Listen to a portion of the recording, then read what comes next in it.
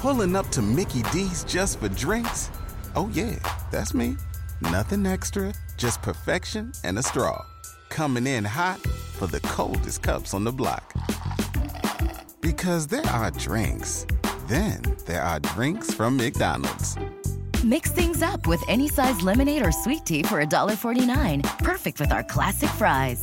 Price and participation may vary. Cannot be combined with any other offer. Ba-da-ba-ba-ba. Behind the Knife, the surgery podcast, where we take a behind-the-scenes, intimate look at surgery from leaders in the field.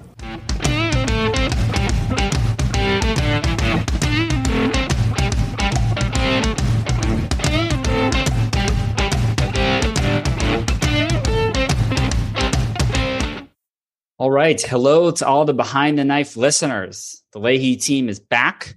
Our second episode, our first Journal Club session. So once again, I'm honored to be joined by Dr. Tess Allett and Dr. Peter Marcello. Hey, John. Happy to be back at Leahy. Yeah, John, I'm really excited to be back. I'm looking forward to Journal Club.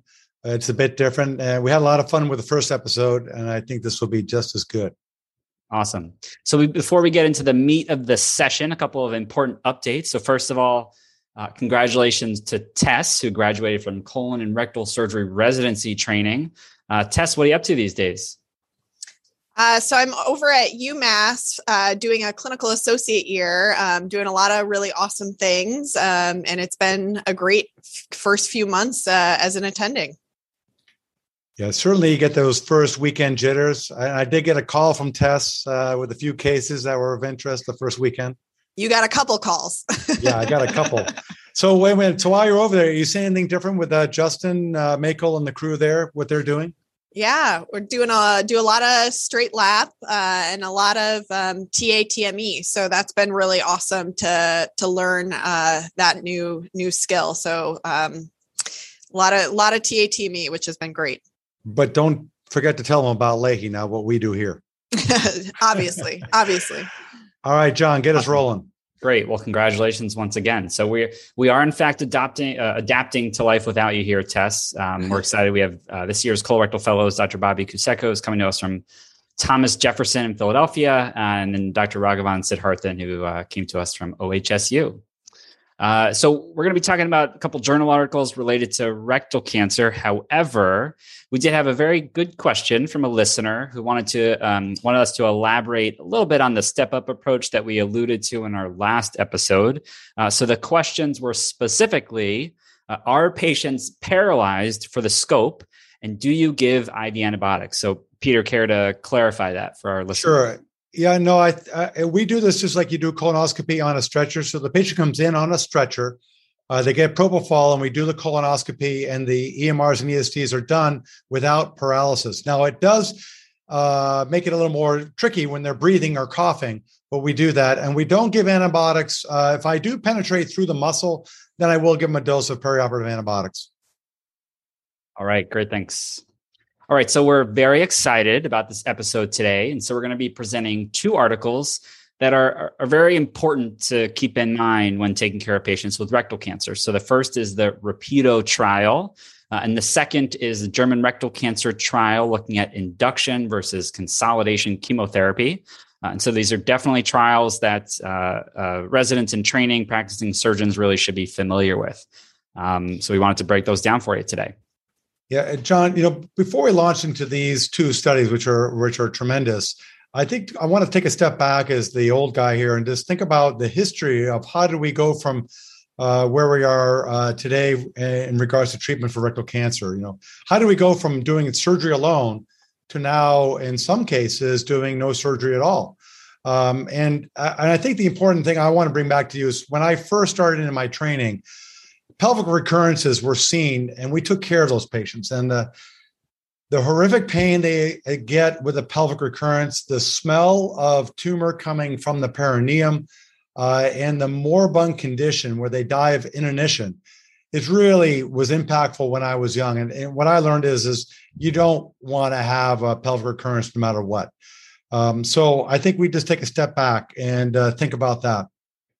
Yeah, and I think you'll see as we go through a lot of the trials that one of the main things that the trials focus on is local occurrence. And so that's exactly why that's important. And so for our audio listeners, just for our last episode, consider following along with our YouTube video so you can look at some of the slides and look at the articles with us as we go. So before we started using chemotherapy and radiation therapy, which are now integral treatments for rectal cancer, surgery alone was really what we started with. And so this is where you'll hear us, hear surgeons talk about the holy plane popularized by Dr. Heald. And so Tess, let's just make a note. Let's talk a little bit about this a little bit later in the episode. Surgery alone for rectal cancer left us with very high rates of local regional recurrence. And so like Peter was saying, that's something you want to avoid.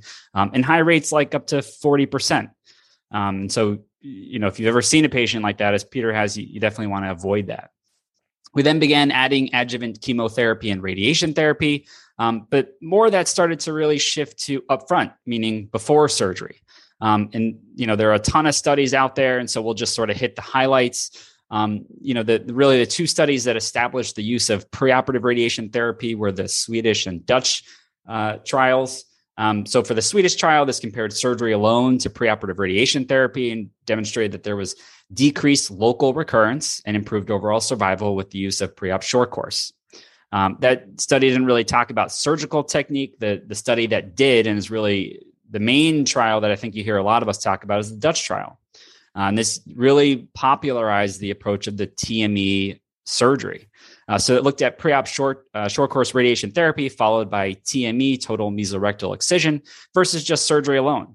And they did demonstrate a decrease in local recurrence with pre-op radiation therapy compared to just surgery alone. So it does decrease local recurrence, but interestingly, it doesn't show any difference in overall survival. And so that's something we'll talk about as the trials evolve. Yeah. Hey, John, hold on a second. Just one point about this trial. Realize and remember that upper rectal cancers didn't see any benefit from pre-op radiation. And stage 1 cancers also did not see benefit from radiation. So it really was the mid to distal and the more advanced tumors that got this benefit. And that was an important point when I was around when it first came out. But I think the most important thing here is to talk about terminology and the importance of total mesorectal excision, because when I trained, it was the hand going in and bluntly dissecting the mesorectum and leaving behind the nodal field. So Tess, can you elaborate a little bit about TME? Sure. We have some good slides up on this. So total mesorectal excision, or TME, was popularized by Dr. Heald, and it refers to the technique that we use in resection of rectal cancer. And TME entails the use of sharp dissection of the rectum and mesorectum along the avascular plane, referred to as what we call the holy plane, outside of the rectal fascia propria, to ensure that we, with our specimen, maintain an intact mesorectum, getting all of those lymph nodes. So the goal of the TME is to excise the rectum, mesorectum, and have an intact fascial envelope. Awesome. Thanks. So next up in the evolution of these trials, we then get to the first German rectal cancer trial in 2004. And this really established giving us preoperative radiation therapy as opposed to postoperative radiation therapy. And so what that study showed us is that with pre-op radiation, you had better compliance, less toxicity, and better sphincter salvage, so less APRs. And so that really solidified the use of preoperative chemoradiation therapy.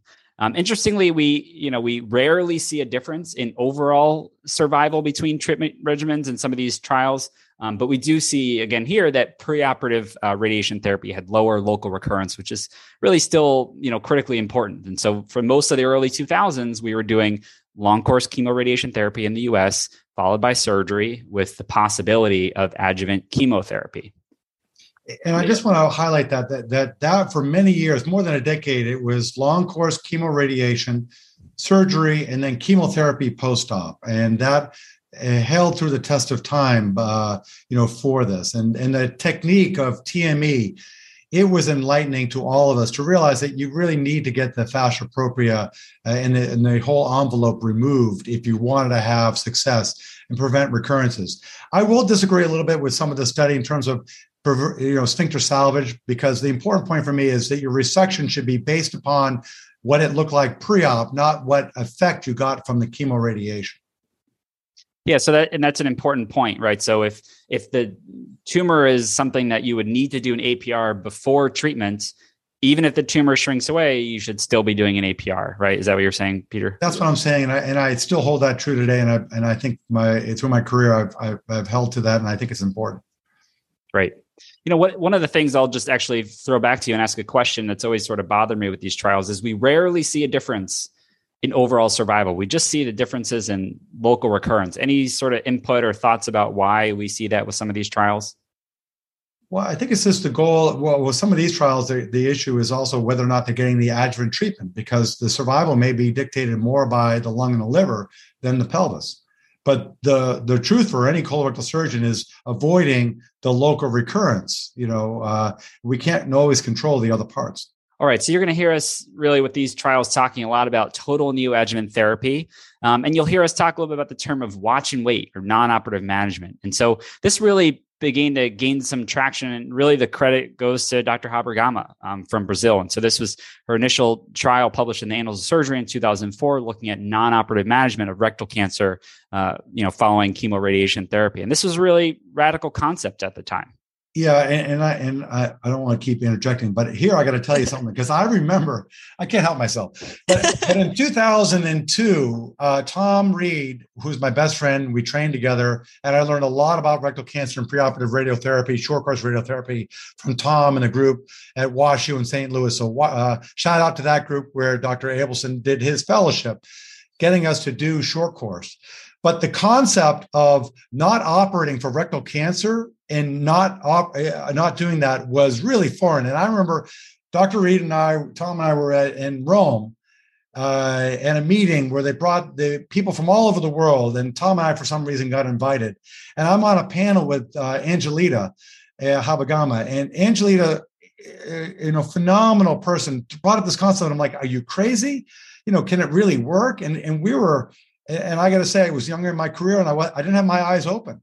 And I think you'll see now that we open our eyes fully and raise our minds to the possibility of, yes, things can change. So a huge concept, and I give her full credit for bringing this out so many years ago. Great. Yeah, so some of her initial results showed us that in patients who have a clinical complete response to preoperative therapy, that you can actually observe these patients instead of going straight to surgery, and you can avoid the morbidity and mortality potentially associated with doing a rectal surgery.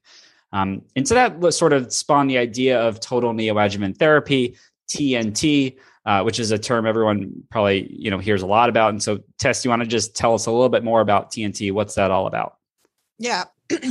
So TNT, or total neoadjuvant treatment, is where patients for their rectal cancer get all of their treatment up front before surgery. So the proposed benefits being that patients might have better compliance, better micrometastatic disease coverage, and then better downstaging, and may allow for this watch and wait protocol. Great.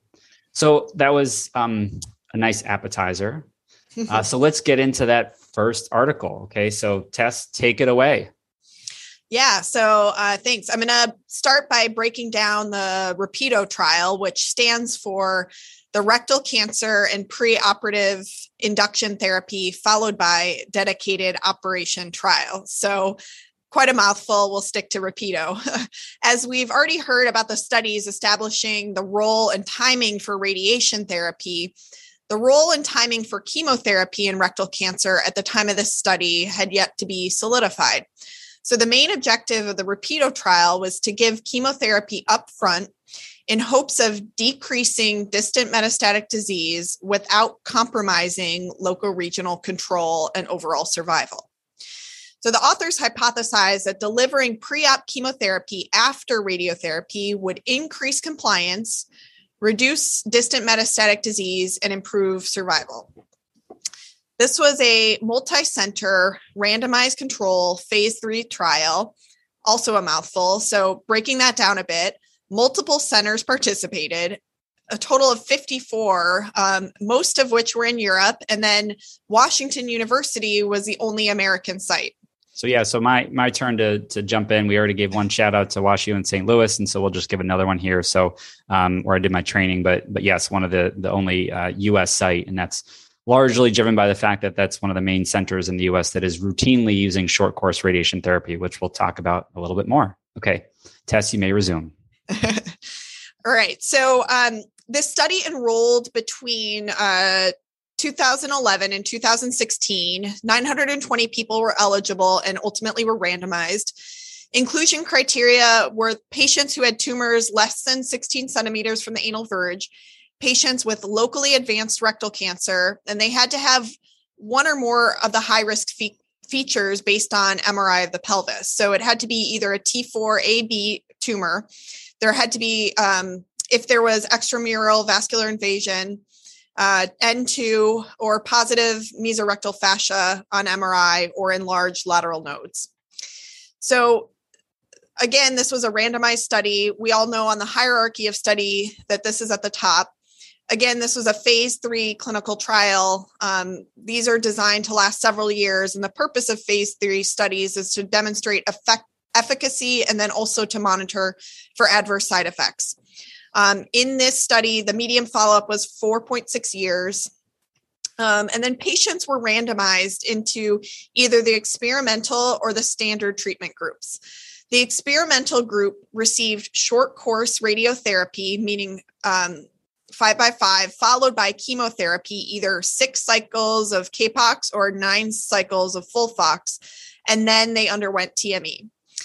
The standard group received traditional chemoradiation, so 28-day fractions of 1.8 gray or 25 fractions of 2 gray, followed by TME. And then the patients in the standard group some of them got adjuvant therapy, and this was basically depending on institutional policy.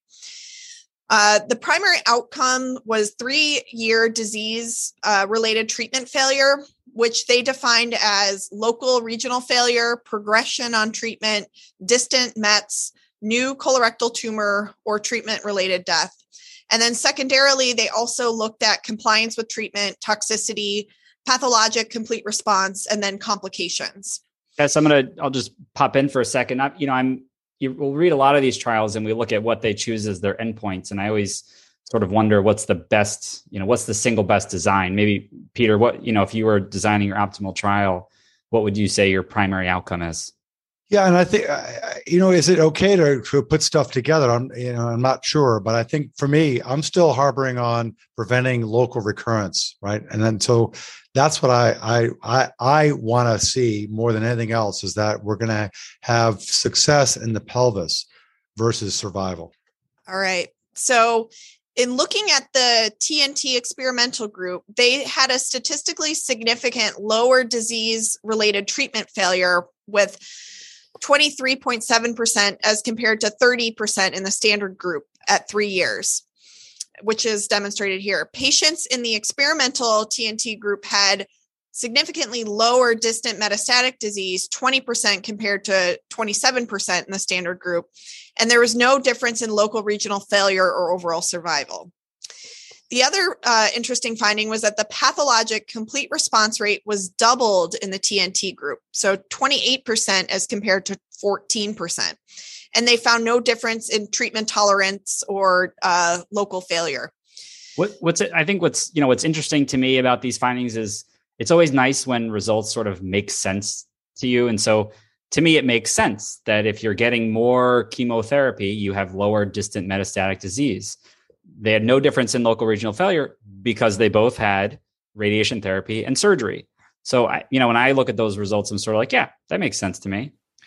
Yeah, the hard part about the studies is always, and Tess, a great overview of the study, is that chemotherapy, as you said, the limitation here was optional in the standard arm. And so I'd like a trial where they're going to get everything that they're supposed to be getting. And do they get, the use of the short course in the U.S., not very common. So it's not going to get a lot of traction in the U.S. Because there's not many people who are familiar with it, which is part of it. But I wish maybe that the timing between surgery for the control group between the chemoradiation and surgery was shorter. We would actually probably go longer than they do. So the hard part is that every study is not quite what you do in your own institution. So you never really know, am I doing the right things? But still a huge study to show what response you can get when you give all the treatment up front, 28% versus 14%. That is tremendous. Yeah. And so, Tess, when you were in training here, I always try to, think about it after we read a trial is what are some of your takeaway numbers so that when you're in clinic and you're advising patients about what their risks are, you have something to go back on. So what would you say are some of your takeaway numbers from this study? Yeah. I think the bottom line here for this study is that the TNT arm demonstrated a decreased rate of treatment-related failure compared to the standard, and mainly due to fewer distant metastatic disease. This approach doubled the path complete response from 28% from 14, to 28%. And so I think that's the number that really sticks with me, that, improvement in the path complete response. Again, as we kind of alluded to, this interest in organ preservation and watch and wait, this higher path complete response, I think, is really important. Anything else to add, Peter, about this study? No, I think that's great. So my takeaway is from this, 1 in 4, 1 in 3 people, if they do this, would get a complete clinical and pathological response. And that's huge. And that's a number that I use. Great. All right. So the next article we thought was a nice pair to the discussion we've had so far and our focus on TNT. And so this study comes to us, again, from the German Rectal Cancer Study Group. And so we talked about that earlier in this session. So you remember that initial trial really sort of demonstrated for us that we should be giving radiation therapy before surgery rather than after surgery. So this was a randomized phase 2 trial looking at chemoradiation therapy with either chemotherapy given before radiation therapy or chemotherapy given after radiation therapy. But the idea being that it's all total neoadjuvant therapy, all for locally advanced rectal cancer. And so we know that there are clear benefits to giving all of the upfront treatments. And that's really, I think, becoming the preferred treatment paradigm, at least here at Lahey, for locally advanced rectal cancers. So the timing and the order of these treatments, I'll tell you, is something that we sort of debate every week when we're talking about patients. And so that's what this study was really trying to answer, is what is the most promising TNT sequence. And so they hypothesized that TNT should be able to increase the path CR rate up to about 25%. So again, multi-center randomized phase 2 trial. And so remember, phase 2 trials focus on efficacy and side effects. Patients had locally advanced rectal cancer within 12 centimeters from the anal verge. Surgery was indicated irrespective of tumor response. So even if a patient had clinical complete response, meaning they get all their therapy and the tumor completely melts away, they still did surgery.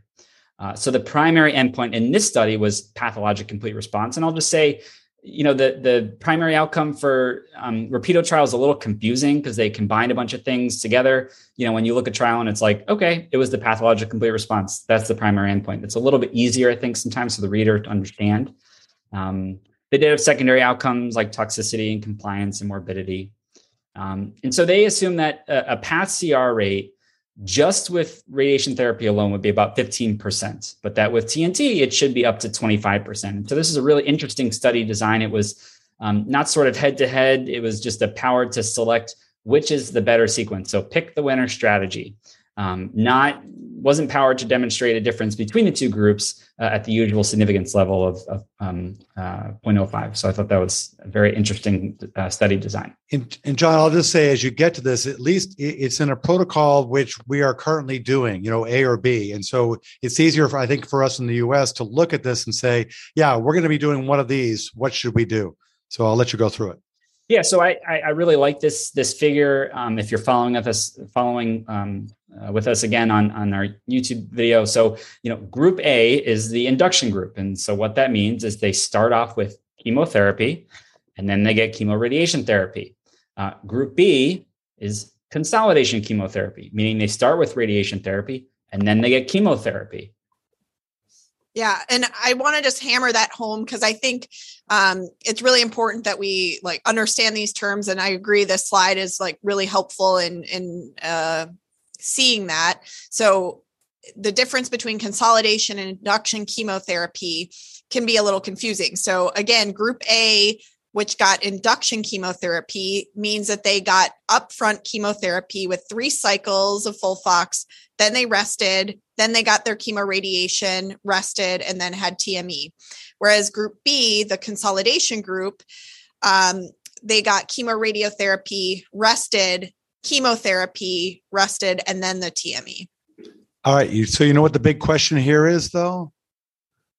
You can say no. It's okay. No. All right. So in your practice now, Tess, if they do induction and you then get chemoradiotherapy, when do you take them to surgery after chemoradiation? How many weeks do you wait out? If you're doing induction, how many? So after chemoradiation, how long do you normally wait in your practice? We typically wait like 10, 12 weeks, right? Yeah. 3 months or 3 months. Yeah, 3 months. So 10, 12 weeks. Yeah. In this study, they waited what? Do you know, remember? It's 6 weeks. 6 weeks. Yeah. So I'll just tell you my bias of this is that you're not waiting long enough in group A to really be sure that you're getting a complete pathological response. It's not what I do in my practice. Right. And that's my concern about this. Group B, on the other hand, they get chemoradiation first, and then they're getting surgery how many weeks later, roughly? 12. Thank you, John. So he can read and count on the slides. Pick it up now. So all I'm saying is that group B is more like what I do in my practice. Group A is not quite it. And we'll see how that plays out. Go ahead, John. Yeah, great. All right. So for both study groups, compliance was very high with overall treatment. And so this just sort of confirms to us that if you do chemotherapy and radiation therapy before you do a proctectomy, you're going to have much better compliance than if you do it after you do a proctectomy. Induction chemotherapy had a lower pathologic complete response at about 17% as compared to 25% for consolidation. So this really speaks to... Boom. I just dropped the mic. Go ahead, John. There you go. So, it's a phase 2 study. So primary endpoint was pathologic complete response. So no data on long-term clinical outcomes like disease-free survival or overall survival. Presumably that'll be coming out in the future. And they didn't include watch and wait, which is something that we're currently doing here for select patients. So it could be limited, a little bit to, how you extrapolate that to current practice. And so I'll just say here that I think the important message here is these are tremendous results when you think about it. And it's not just clinical results. These are pathological results. And so to have a 17 to 25%, complete pathological response is tremendous, and something that I would not have imagined when I started my training or my career. And so while it's not perfect, and maybe that 17% would jump up if you'd waited another 6 weeks before you operated. We don't really know that. We'll have to wait to see long-term what happens in this group. Just tremendous results to note. Go ahead, John. Yeah, and so I think if we're diving a little bit deeper into their protocol, so they used oxaliplatin as a radiosensitizer. So Tess, what are we using for radiosensitizing agents typically in this country? So 5-FU. 5-FU, and so so does that make a difference using a different radiosensitizing agent? They had 3 cycles of FOLFOX, and then radiation therapy and then surgery. We're probably, if we're doing TNT, giving 6 cycles, 8 cycles. That's not totally well defined, but probably more. So are the path CR rates even higher? I mean, we don't know. So, and that's one of the things that I find very sort of intellectually curious about this, this disease process is there's so many questions, so many different pathways you can go down, which can be complicated, but I think, there's a lot of important questions to ask. All right. Anything else to add about these 2 trials? Yeah, I think what you said was the bottom line is that, efficacy and safety, right? And that consolidation showed better compliance, and we have to wait for the final results. I think, though, that both of these studies represent landmark studies that contributing to our shift in mindset of the paradigm of treating rectal cancer and help us sort of get into a segue of how to use TNT in our practice. Awesome. All right. So we're running out of time. And so Tess, take us home. And so give us our Tess's teaching points. I'm glad we're sticking to this. So my main takeaways are that short course and systemic chemotherapy result in pathologic complete response of around 28%, and that compliance with multimodal therapy is going to be best with whatever initial modality is used. So if you're looking to optimize radiation therapy for locally advanced tumors, start with radiation. And if you're worried about systemic disease, then start with chemotherapy. Awesome. Peter, Marcelo must-knows. Hit us. All right. The must-knows come through. The rule one, though, is always going to be there every time. Trust but verify. Whatever's happening with the information you're getting, verify that you know what you're reading. Trust but verify.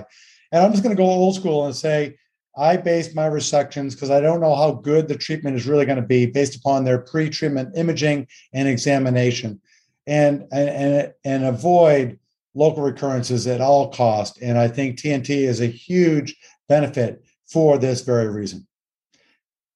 And John, why don't you bring us home with Abelson's approach? Yeah. So a lot to unpack here. And, like I think I mentioned earlier in the podcast, we're still trying to look for that perfect trial to teach us how to handle each and every scenario. I would say, and this is, Peter sort of mentioned this, my preference is, for the most part, starting with radiation therapy. Give that radiation therapy as much time to cook the pelvis to really increase the chance that you're going to have a clinical complete response or a path complete response. So that sort of is my preference that makes the most sense to me right now. And we'll see what I say in 5 years. So once again, if you're interested in learning more about specific topics in colorectal surgery, you can join us on Sunday evenings for our colorectal surgery virtual education series. And you can also check out our show notes for details. So thanks for joining us for this journal review in colorectal surgery. We're going to see you again in March, and we're going to be talking about clinical challenges in rectal prolapse. If you enjoyed the episode, take a minute or two out of your hectic day and leave us a review. And as Behind the Knife likes to say, team, until next time, dominate the day.